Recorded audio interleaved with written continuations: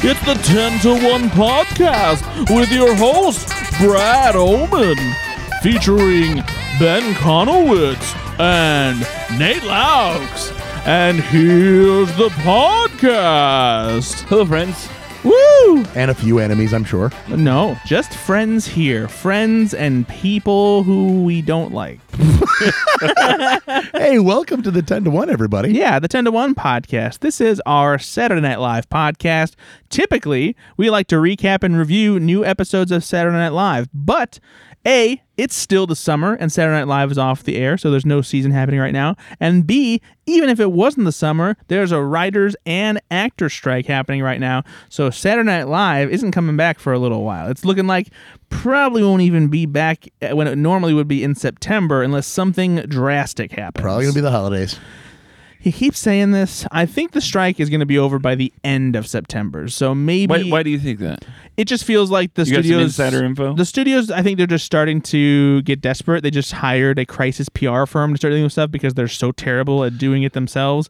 And it's just... They're getting to the point where now they're going to have to start delaying stuff and they're going to start losing more and more money. And we've reached it... Once September rolls around, they will be able to end certain deals that they have in place with people for new TV seasons and stuff like that, so they can jettison stuff that they don't necessarily care about as much and not necessarily worry about breaking contracts because the strike is happening and they can get rid of stuff.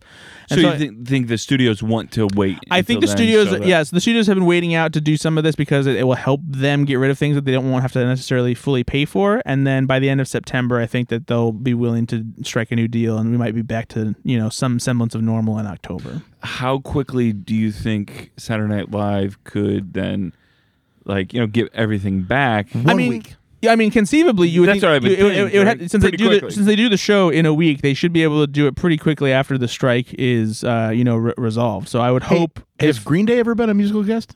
I'm sure they have. So would you say it's Wake Me Up When September Ends? I just. Listeners, I want to let you know something. On our other podcast, Go Fix Yourself, Ben made the same stupid fucking joke twice about the Green Day song "Wake Me Up When September Ends," and here we are doing it again. Go Fix Yourself pod. You can find that joke many times. Come on. Yeah. They didn't know. Nobody knew. No, we know though, and it makes it's just it pisses me They're off. not gonna know. This is lazy. Nobody's gonna know. This is Rob Schneider type shit. Whoa. Yeah. Let's not say things you can't take back. Ben, making jokes. Wake me up when September ends. Hey, so The Green Day. Instead of recapping and reviewing SNL episodes, Brad, what are we doing? We are going through the No one knows. Saturday Night Live filmography. Everyone who loves Saturday Night Live knows that they turned some sketches into movies, for better and for worse. Thankfully, so far, it's been the better. Yes. We've watched The Blues Brothers and we've watched Wayne's World, and now we are making our way into the third film from Saturday Night Live, produced by Lorne Michaels, and that is Coneheads, based on the famous sketch Coneheads, featuring the characters Conehead. These characters were created by Dan Aykroyd and Tom Davis. Correct. During Saturday Night Live. I believe that the first time they premiered was in 1977, right, Nate? Yeah, they appeared in January, February, March, April, and May 1977. Mm-hmm. Then again in October 1977, and then let's see, it looks like 5 episodes in 1978 and 1 episode in 1979. Yeah, they did a total of 11 or 12 sketches. I think that was. It was a big hit for them. Yep. Yeah, it became. It was actually I believe the first huge beloved recurring characters that were on the show. What's interesting about Coneheads, and we can talk about this later as well. Coneheads, I think anyway, maybe the Blues Brothers because they toured and everything, but they were never in sketches. Yeah. Coneheads it turned into a brand for SNL. They had comic books. They ended up 10 years before this film was made. So in 1983, they did an animated pilot for a TV show. Pilot, and so this kind of became bigger than just Saturday Night Live. There was clearly want for more of this brand in other reaches outside of Saturday night. Really interesting. Yeah, so the premise for Coneheads as it began on Saturday Night Live was following this family of aliens who have heads that are shaped like cones. They're from the planet Remulac, and they find themselves stranded on Earth, and so they have to become acquainted with suburban life. And this was at a time when kind of suburban life was on the rise and was kind of a new thing, introducing people to yuppie culture and just this kind of like new way that people were living lives in their neighborhoods and being very obsessed with like their own life. Yeah, their own lawn, their own livelihood within their cul-de-sac and things like that. And so putting this family of aliens in there and them trying to acquaint themselves with the world was a funny premise. They famously talk very rapidly in a monotone kind of way. They use complicated phrasing to talk about simple human things. And it's an amusing premise, a lot like plenty of SNL sketches, though it kind of ran its course after a while, even though it was something that was popular for a time. It was roughly the same kind of joke, although I do think that there were a couple great variations of this original sketch premise, because I there's only a couple of these that are officially available on the Saturday Night Live YouTube channel. And the one that's actually pretty decent is they have the Coneheads appear on Family Feud when Steve Martin was the host of the show, and Gilda Radner and John Belushi played one of the other families. And then you have Dan Aykroyd playing Beldar Conehead. You have Jane Curtin as Primat Conehead, and then you had Lorraine Newman as their daughter Connie. And so they're on Family Feud. You've got Bill Murray as Richard Dawson, and it was a pretty amusing variation on it. It worked. Surprisingly, it was an 8-minute sketch, which is crazy to think of. But like it did sustain itself fairly well. I feel like they spent a little too much time with the normal family, and there was kind of like dead air. But the stuff with the Conehead stuff worked pretty well. I feel like these sketches are quintessential late 70s. So Dan Aykroyd talks about he came up with this premise. Now, there's a little bit not of a feud, but I think Dan Aykroyd came up with some of this, and Tom Davis clarified a lot of it. Yeah, for sure. Dan Aykroyd famously says he came up with the idea because he was stoned. That's what I was going to say.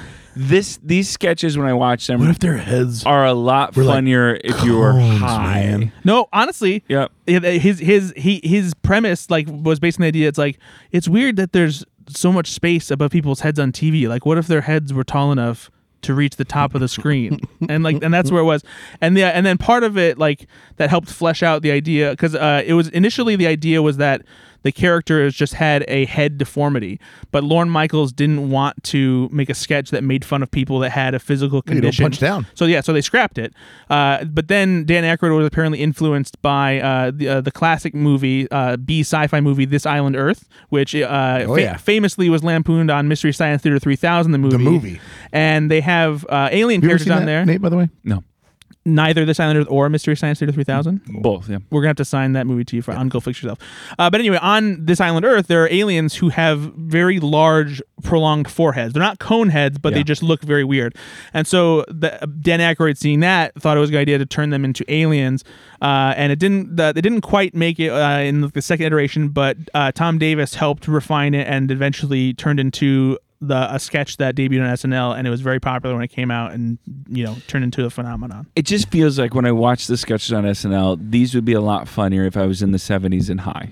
Oh, for sure. I mean, there's a lot of Saturday Night Live stuff, especially in the early in the 70s, when they were still refining what the show was, figuring out, doing a lot of experimental comedy. I think that's very true, and that's largely why there was, funnily enough, there was just recently an interview with Jane Curtin where she talks about sitting down with her family to watch some of the old episodes of SNL, and she says, she's like, it wasn't funny. She's like, I was so excited to sit and watch it. She's like, I was like, wow, this is terrible. And not just like there were not many laughs. Yeah, just she's like nothing was funny. Yeah, and granted, at the time, some of that stuff doesn't age well. Some of it is content, some of it is timeliness, some of it is just, it's a different era for comedy. Not all of the old SNL episodes are laugh out loud hilarious. It doesn't all work. My kids are still too young to get some of the political humor, but I wonder if in a couple more years, if my kids would look back and watch Will Ferrell and Dana Carvey do the Bushes, right? If it's funny to them. Because I still watch that sketch and I think it's still hilarious. Yeah, but we were around during that time. Yeah, that's what I'm saying. So I wonder if it's similar, that they're going to look back and say, this stuff wasn't that funny, Dad. Yeah, like is Will Ferrell's George W. Bush funny if you don't really know anything about George W. Bush, right? No, I don't know much about it. You're saying that there's a guy named Bush? I thought that was a made-up character. He runs the baked beans company. Oh, I love his pork and beans. What is interesting about this, though, is these aren't characters. So the first two movies we talked about, Wayne's World and Blues Brothers, were characters that existed in the heads of the creators before they got to SNL. From what I understand, Brad, Coneheads was created on SNL. Yeah, this was a purely SNL creation. That's where it was created and where they debuted, and that's exactly where it all comes from. So this is kind of the first film that we're watching that is all SNL. Yeah. All Saturday Night Live, all influenced by Saturday Night Live. To speak to the way that the Coneheads speak, and they overcomplicate words. Mab. Consume mass quantities. Instead of eat, right?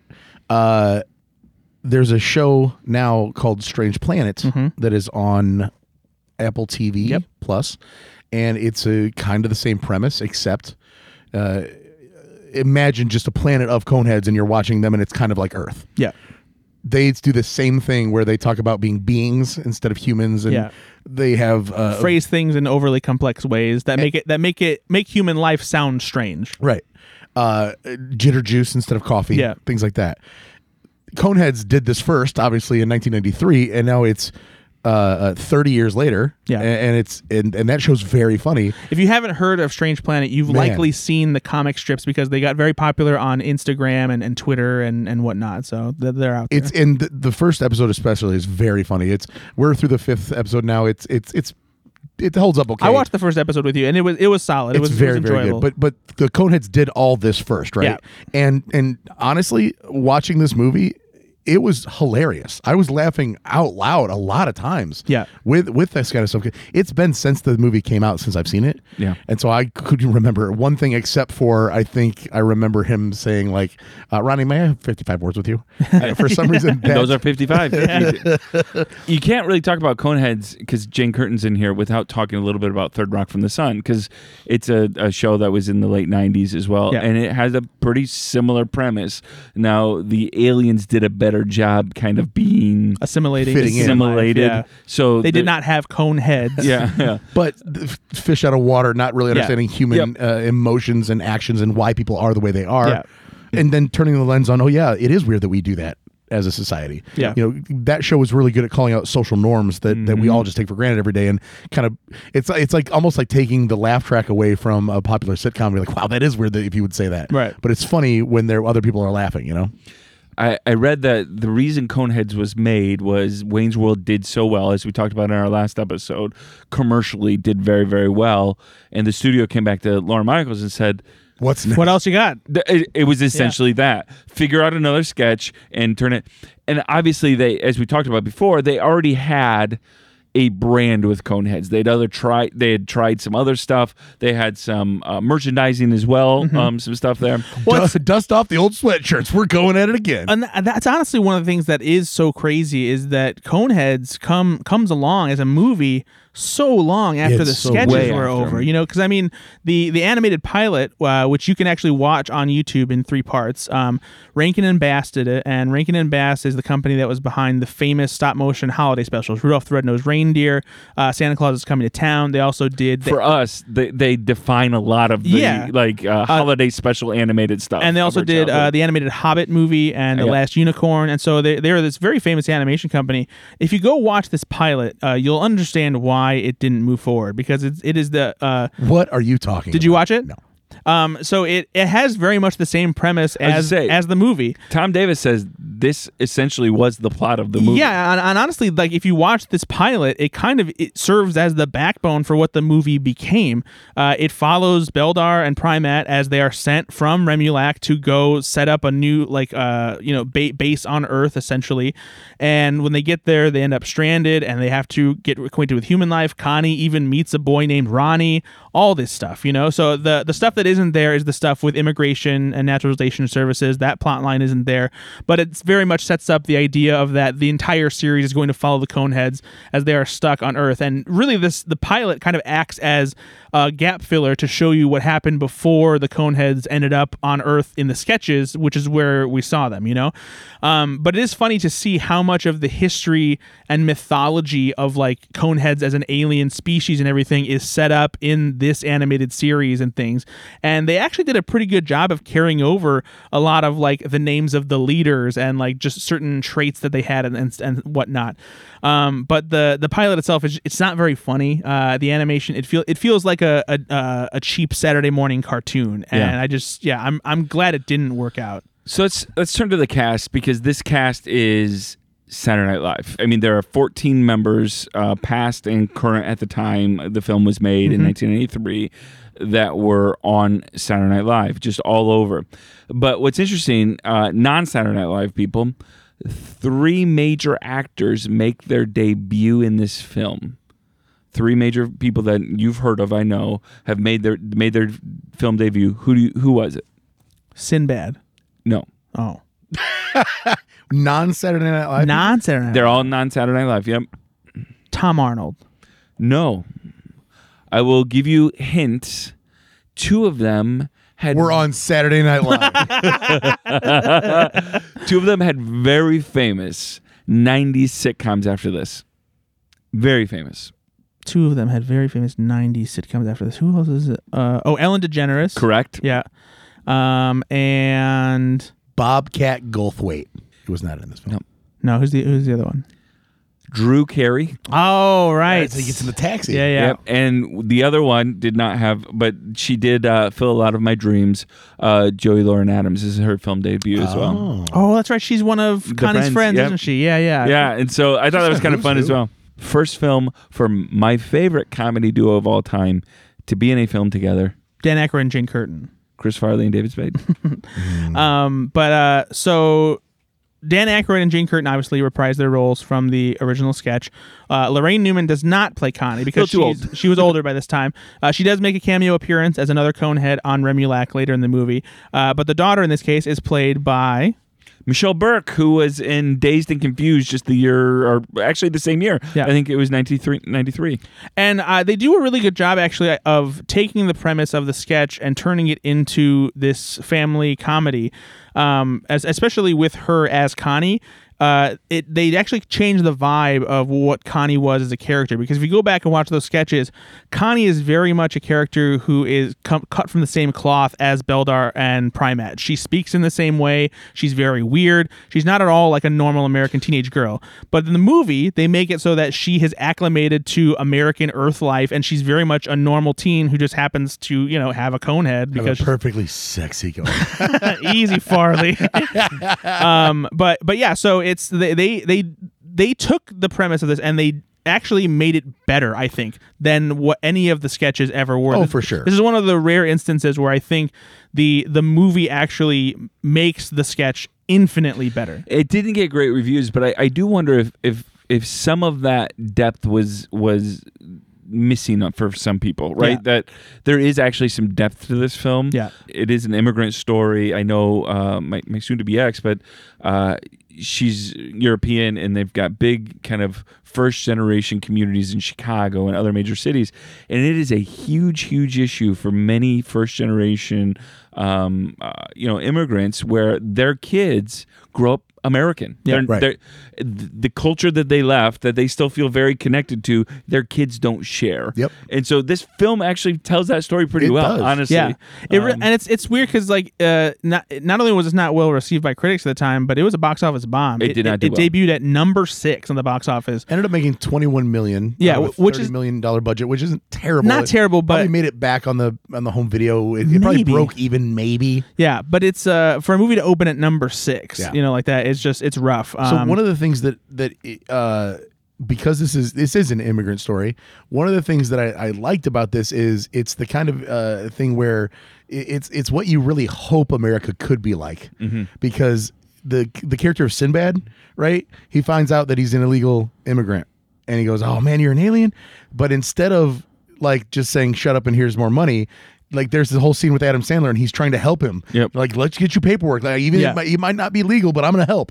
You wish that for real. and not only that, but like no one really cares that they're Jason Alexander's like, they're strange because of like they don't even acknowledge the fact that they might be aliens from another world. They're just like, they're just a little weird and like They're whatever. neighbors, we like but they're good people. Yeah, exactly. And like I feel like maybe that was something that was hard for a lot of people to get a grasp on at the time. Yeah. And I think that nowadays even more, this movie I think resonates just so perfectly with just immigrant life and that kind of thing. And maybe it just hits differently now than it did at the time. So because and we have so many problems with everything in this country. What do you mean? It's perfect, Brad.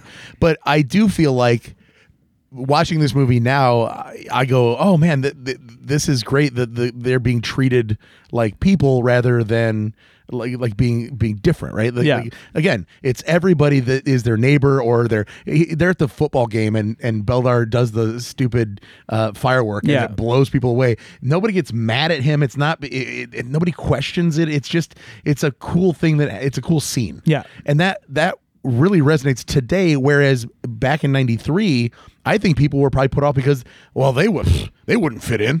Yeah, but these days there is maybe more of a place for that. I don't know.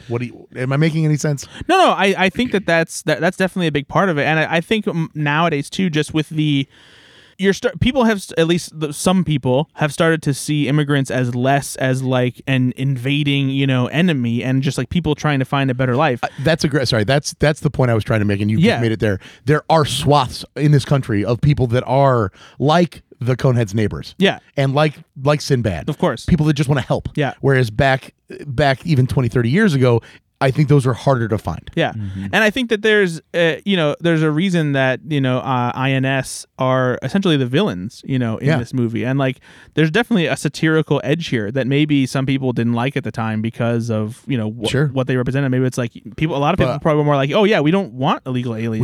Bailey and I were watching this movie and we're like, oh my God, this is exactly like how INS is right now. Like they're like the shot collar thing. Yeah, it's not even a joke. That was literally like, we watched that like, oh my God, that's probably was proposed in Texas. There were these floating buoys, and then they probably wanted to put shot collars on them. It was proposed in Florida for Texas. Yeah. But yeah. You know what I'm saying? Like that's the kind of stuff that's really happening. So let's talk a little bit about this cast. So I mentioned Chris Farley and David Spade earlier. This is Chris Farley's first kind of major film. He was the security guard in Wayne's World, but very, very big part. What did you think of Chris Farley in this? Well, he's great. He's great. Yeah, I mean, he's a big, charming goofball. I loved him in this, and I missed him so much watching it, and so much of his he knows he screwed up with her. He wants forever to make it up to her and to like respect her father. And, oh, Mr. Conehead, I'm so sorry. He just wants it so much to be a good person, and he has that teddy bear quality to him. We talked about John Belushi and everything. Not that John Belushi wasn't likable, but there is a teddy bear quality to Chris Farley that is unlike anybody I've seen. Where they're just organically so lovable. Yeah. For better or worse, John Belushi had something about him that had this like dark, mysterious edge. A bit of an edge. Yeah. And Chris Farley, not to sound negative or something like that, it didn't seem like there was that a darkness lingering or like anything that was deadly serious. Not that you shouldn't take him seriously, but he just never felt like somebody who was trying to be serious necessarily. So, and maybe I apologize if this sounds like I'm putting him down. I don't think he ever thought too much about it. Yeah. I mean, obviously he had his issues and he dealt with depression and anxiety and all that stuff. And he always wanted to be liked. But that all came from his validation coming from getting the biggest laugh or people loving him, right? But I really don't feel like he ever sat down and had a conversation with himself about like, the fact that maybe he was too easygoing or too lovable or whatever. That's just who he was. Yeah. What about David Spade in here? What did you guys think of David Spade? Before we move on to David Spade, I want to say one of my favorite parts of Chris Farley in this movie is when it's the day after he made like a move on Connie and like she rejected his advances and he was a little too aggressive and he yells at Beldar across the golf course. Yeah. And he's like, "Hey, Mr. Conehead, I hope you didn't cut your hand when you tore open the roof of my car. I'm fine." It was one of my favorite lines of the whole film. Yeah. I'm fine. I laughed so hard at that. So yeah, let's move on to David Spade. Again, early on in his career, the sniveling kind of David Spade type of character that he made so well there. Yeah. What did you guys think of his role? I mean, it's perfectly David Spade. But I couldn't help but think that's Dick Clark's receptionist role, and which came first? in SNL, he plays Dick Clark's receptionist. I'm actually not familiar with this. So people come in Is and it Dick Clark's or they want to pitch Dick Clark something, and he's sitting there. I'll take that. Oh, that's what that character is. Okay. Yes. Yeah, I didn't know it was Dick Clark, but I know the receptionist role. So the receptionist role is something he originated on SNL. I want to know. Had David Spade been on SNL for a while before he did Coneheads? 3 years. So he had definitely played that part already, because Probably, yeah. this is that I character. don't know, because David Spade for the first 2 years on the show didn't do a ton. So this is not what Look up and see I when the will. receptionist sketch started. because this is that character. So either the impetus for that character was 1991. So, here. Okay, so he took that character from SNL and said, Yeah. "Ooh, I'll just do that." But or maybe they said, hey, we want you do this that? kind Yeah. of character Yeah. here. Yeah. because it works. Oh, obviously. absolutely. It's perfect for that. There were shades of some of the things he did there that he did in Tommy Boy too. Sure. I mean, like Sure. he has a very It's just David Spade's like what he does. That's very his well. wheelhouse Yeah, for yeah, sure. Yeah. A little bit But the smarmy, whole, a little bit of a yeah, weasel. no, he's in a bad mood. Yeah. I'll take that from you. Yeah. I think I found something, sir. Yeah, exactly. And again, the person he took it from is within earshot. Yeah. Right. It's just, I'm just gonna do this for you. Oh man. Yeah, he's perfect. Yeah. One of the things that I was talking to these guys off the podcast about yesterday that I found, or maybe earlier today, that I found really interesting was, and I did not find anything that contradicted this, is Michael McKean, I believe, is the only cast member that hosted before he was a cast member. And that Michael McKean was on the show just blows me away. He had an established career. Yeah. And came on the show. I want to know more about that for a couple because, seasons. Yeah. Like, was he just like, I want to try something different? And these days, you wouldn't see somebody like, let's say, it's not like Michael McKean was like as big as Kevin Hart is now or something like that, but like somebody that had already had a movie or two under their belt and then became an SNL cast member. It just doesn't happen that way anymore. No, for sure. And so when was Mike McKean a cast member on the show? He did 25 episodes between 94 and 95. Wow, I didn't even realize it was that late. But yeah, so he'd already done This Is Spinal Tap. That's and what he was hosting other for. other Christopher Guest stuff. So yeah. And then he did Coneheads. Yeah. And then became a cast member. Yeah. So yeah, Isn't that's that crazy? That's what I'm saying. It's just really, and then Airheads after this. But like, I guess actually. Oh no! Well, so the only thing that maybe is comparable that I'm thinking of, even though it's not the same thing at all, is Chris Redd doing Popstar before being a cast member on SNL. But Chris would have had to host. Yeah, exactly. that's the one that gets me even more. Is he had hosted because that's wild. This So, is Spinal Tap. It was such a big film. I don't know he hosted anything and he hosted by himself. by himself. That's crazy. And I have no obviously don't know anything about the man and why he made this choice. But this seems to be, if you host SNL from This Is Spinal Tap, and you do obviously love comedy, and then you do a movie like Coneheads with 13 people that have been on SNL, you just start to see the vibe and you really like it. Yeah, maybe. And you're like, man, I really want to do that. Yeah. On the Wikipedia, it says, having already appeared as a musical guest and then host of Saturday Night Live, McKean joined the cast from 94 to 95 at the age of 46. He was the oldest person ever to join the SNL cast at the time, later Until surpassed Leslie by Jones. Leslie Jones, who joined in 2014 at age 47, one of a handful of SNL cast members who weren't already hired to work behind the scenes, like SNL's numerous writers turned cast members, to appear on the show before becoming a cast member, and the only one to be a musical guest and a host before becoming a cast member. That's wild. I want to know more about that for sure. I wouldn't be surprised if it's because I'll call him. Michael I'll McKean's obviously not like a household name. He's a guy that my mom sees him and goes, "Oh, I know him." Yeah, but and at the time, probably even in the 90s, maybe even less so. Yeah. So maybe it's one of those things where it's a steady job. My mom's like, "Oh, I love Big Bottoms." He's not a leading comedy guy, so he takes something that is recognizable at a time that is very popular. And I can also see him being friends with Lorne Michaels, right? And Lorne for saying, sure. Hey, what do you got planned for the next year? I mean, Come on the show. Chris right? Guest was directing shorts at SNL, during those times. So maybe Chris Guest said, "You got to do this." I hope all this, right? Like, in the best of things, I want to see, like, he just fell in love with the show and wanted to be a part of it. I feel like, though, what's interesting about this to me is there's few mysteries left for me about Saturday Night Live because we've academically looked at it so much. This is an unanswered question which makes me excited because I don't don't know that much about it. I'll call him, guys. I'll give Please him. do. Get back to us. Let's see what's going on. He didn't answer. Oh, you just called. I just called him right now. Favorite part about the film? What is it? Is it the story? Is it the performances by the main cast members? I think that the fish out of water stuff works so well, and I remember laughing out loud. Like even the dumb gags really worked for me. Like the way that Beldar offers Sinbad a condom to chew. Yeah.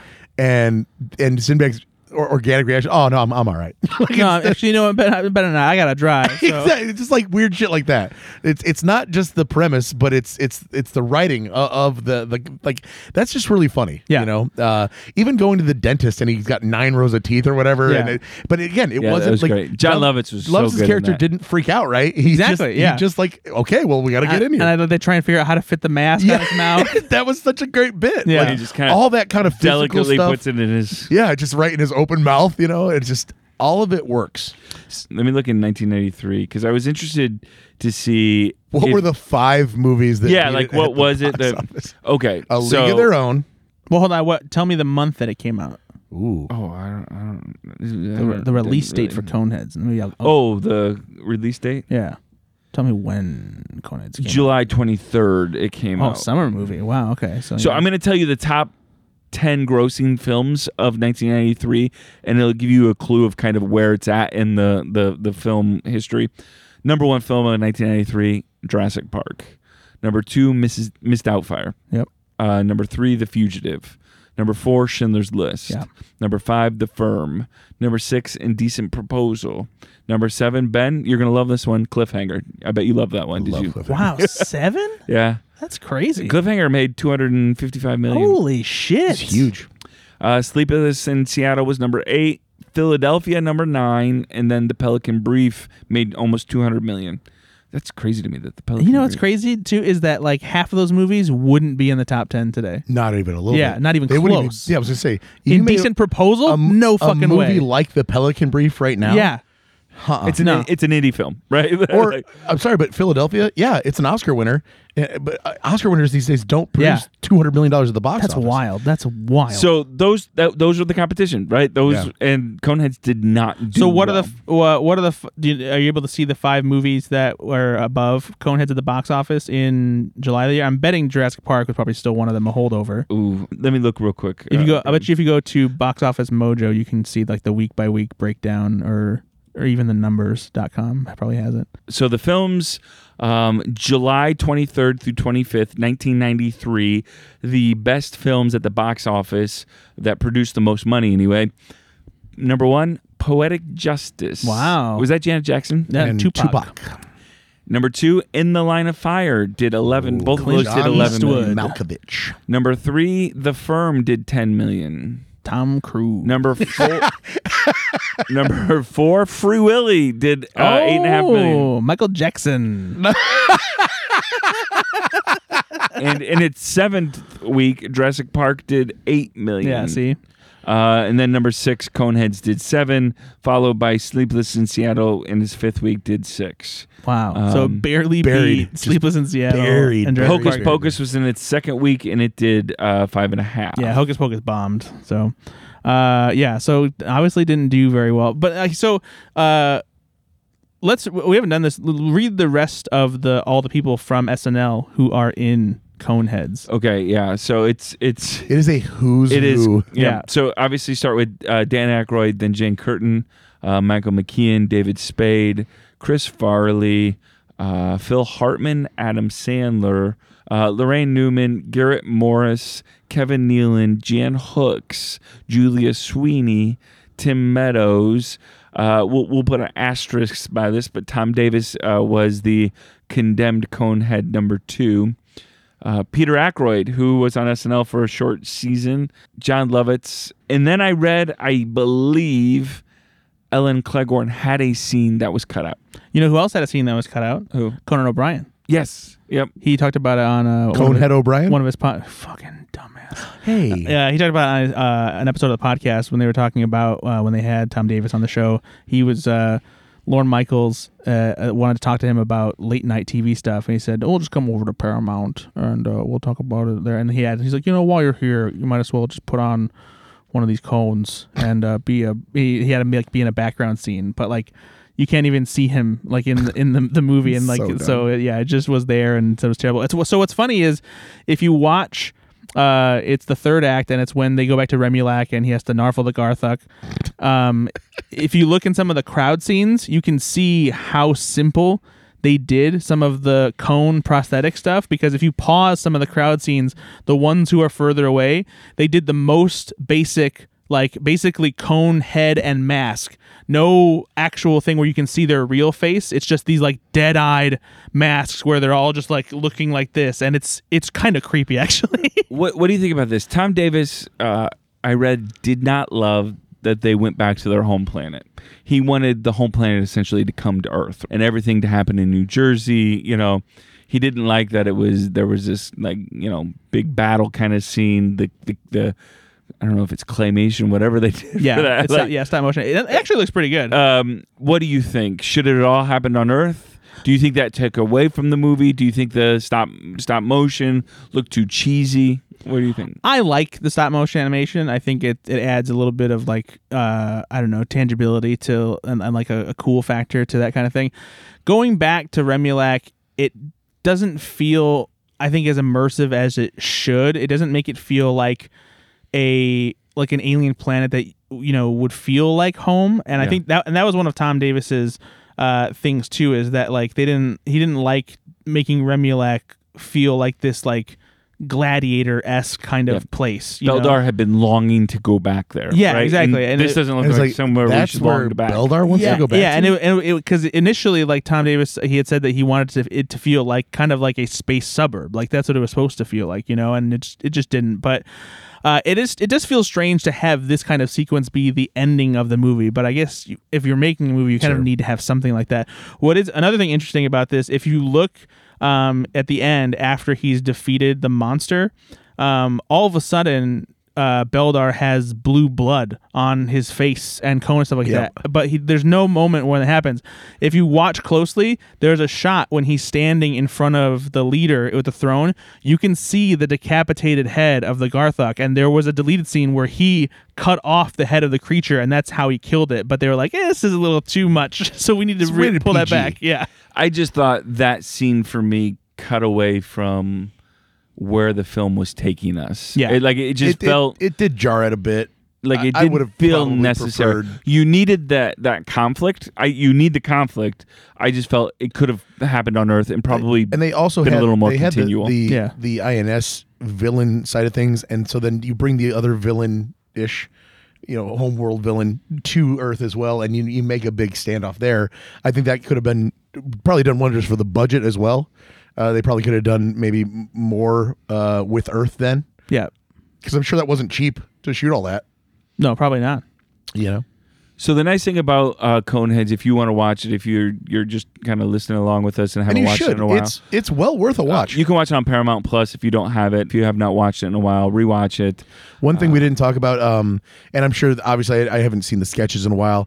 The fact that Beldar and all the Coneheads they consume mass quantities, right? Mm-hmm. So when he smokes cigarettes. Yeah. He smokes the whole pack at once. Yeah. And then when just the subtle things, he comes home from work, he's got 6 containers of coffee, 6 big thermoses of coffee that he puts down.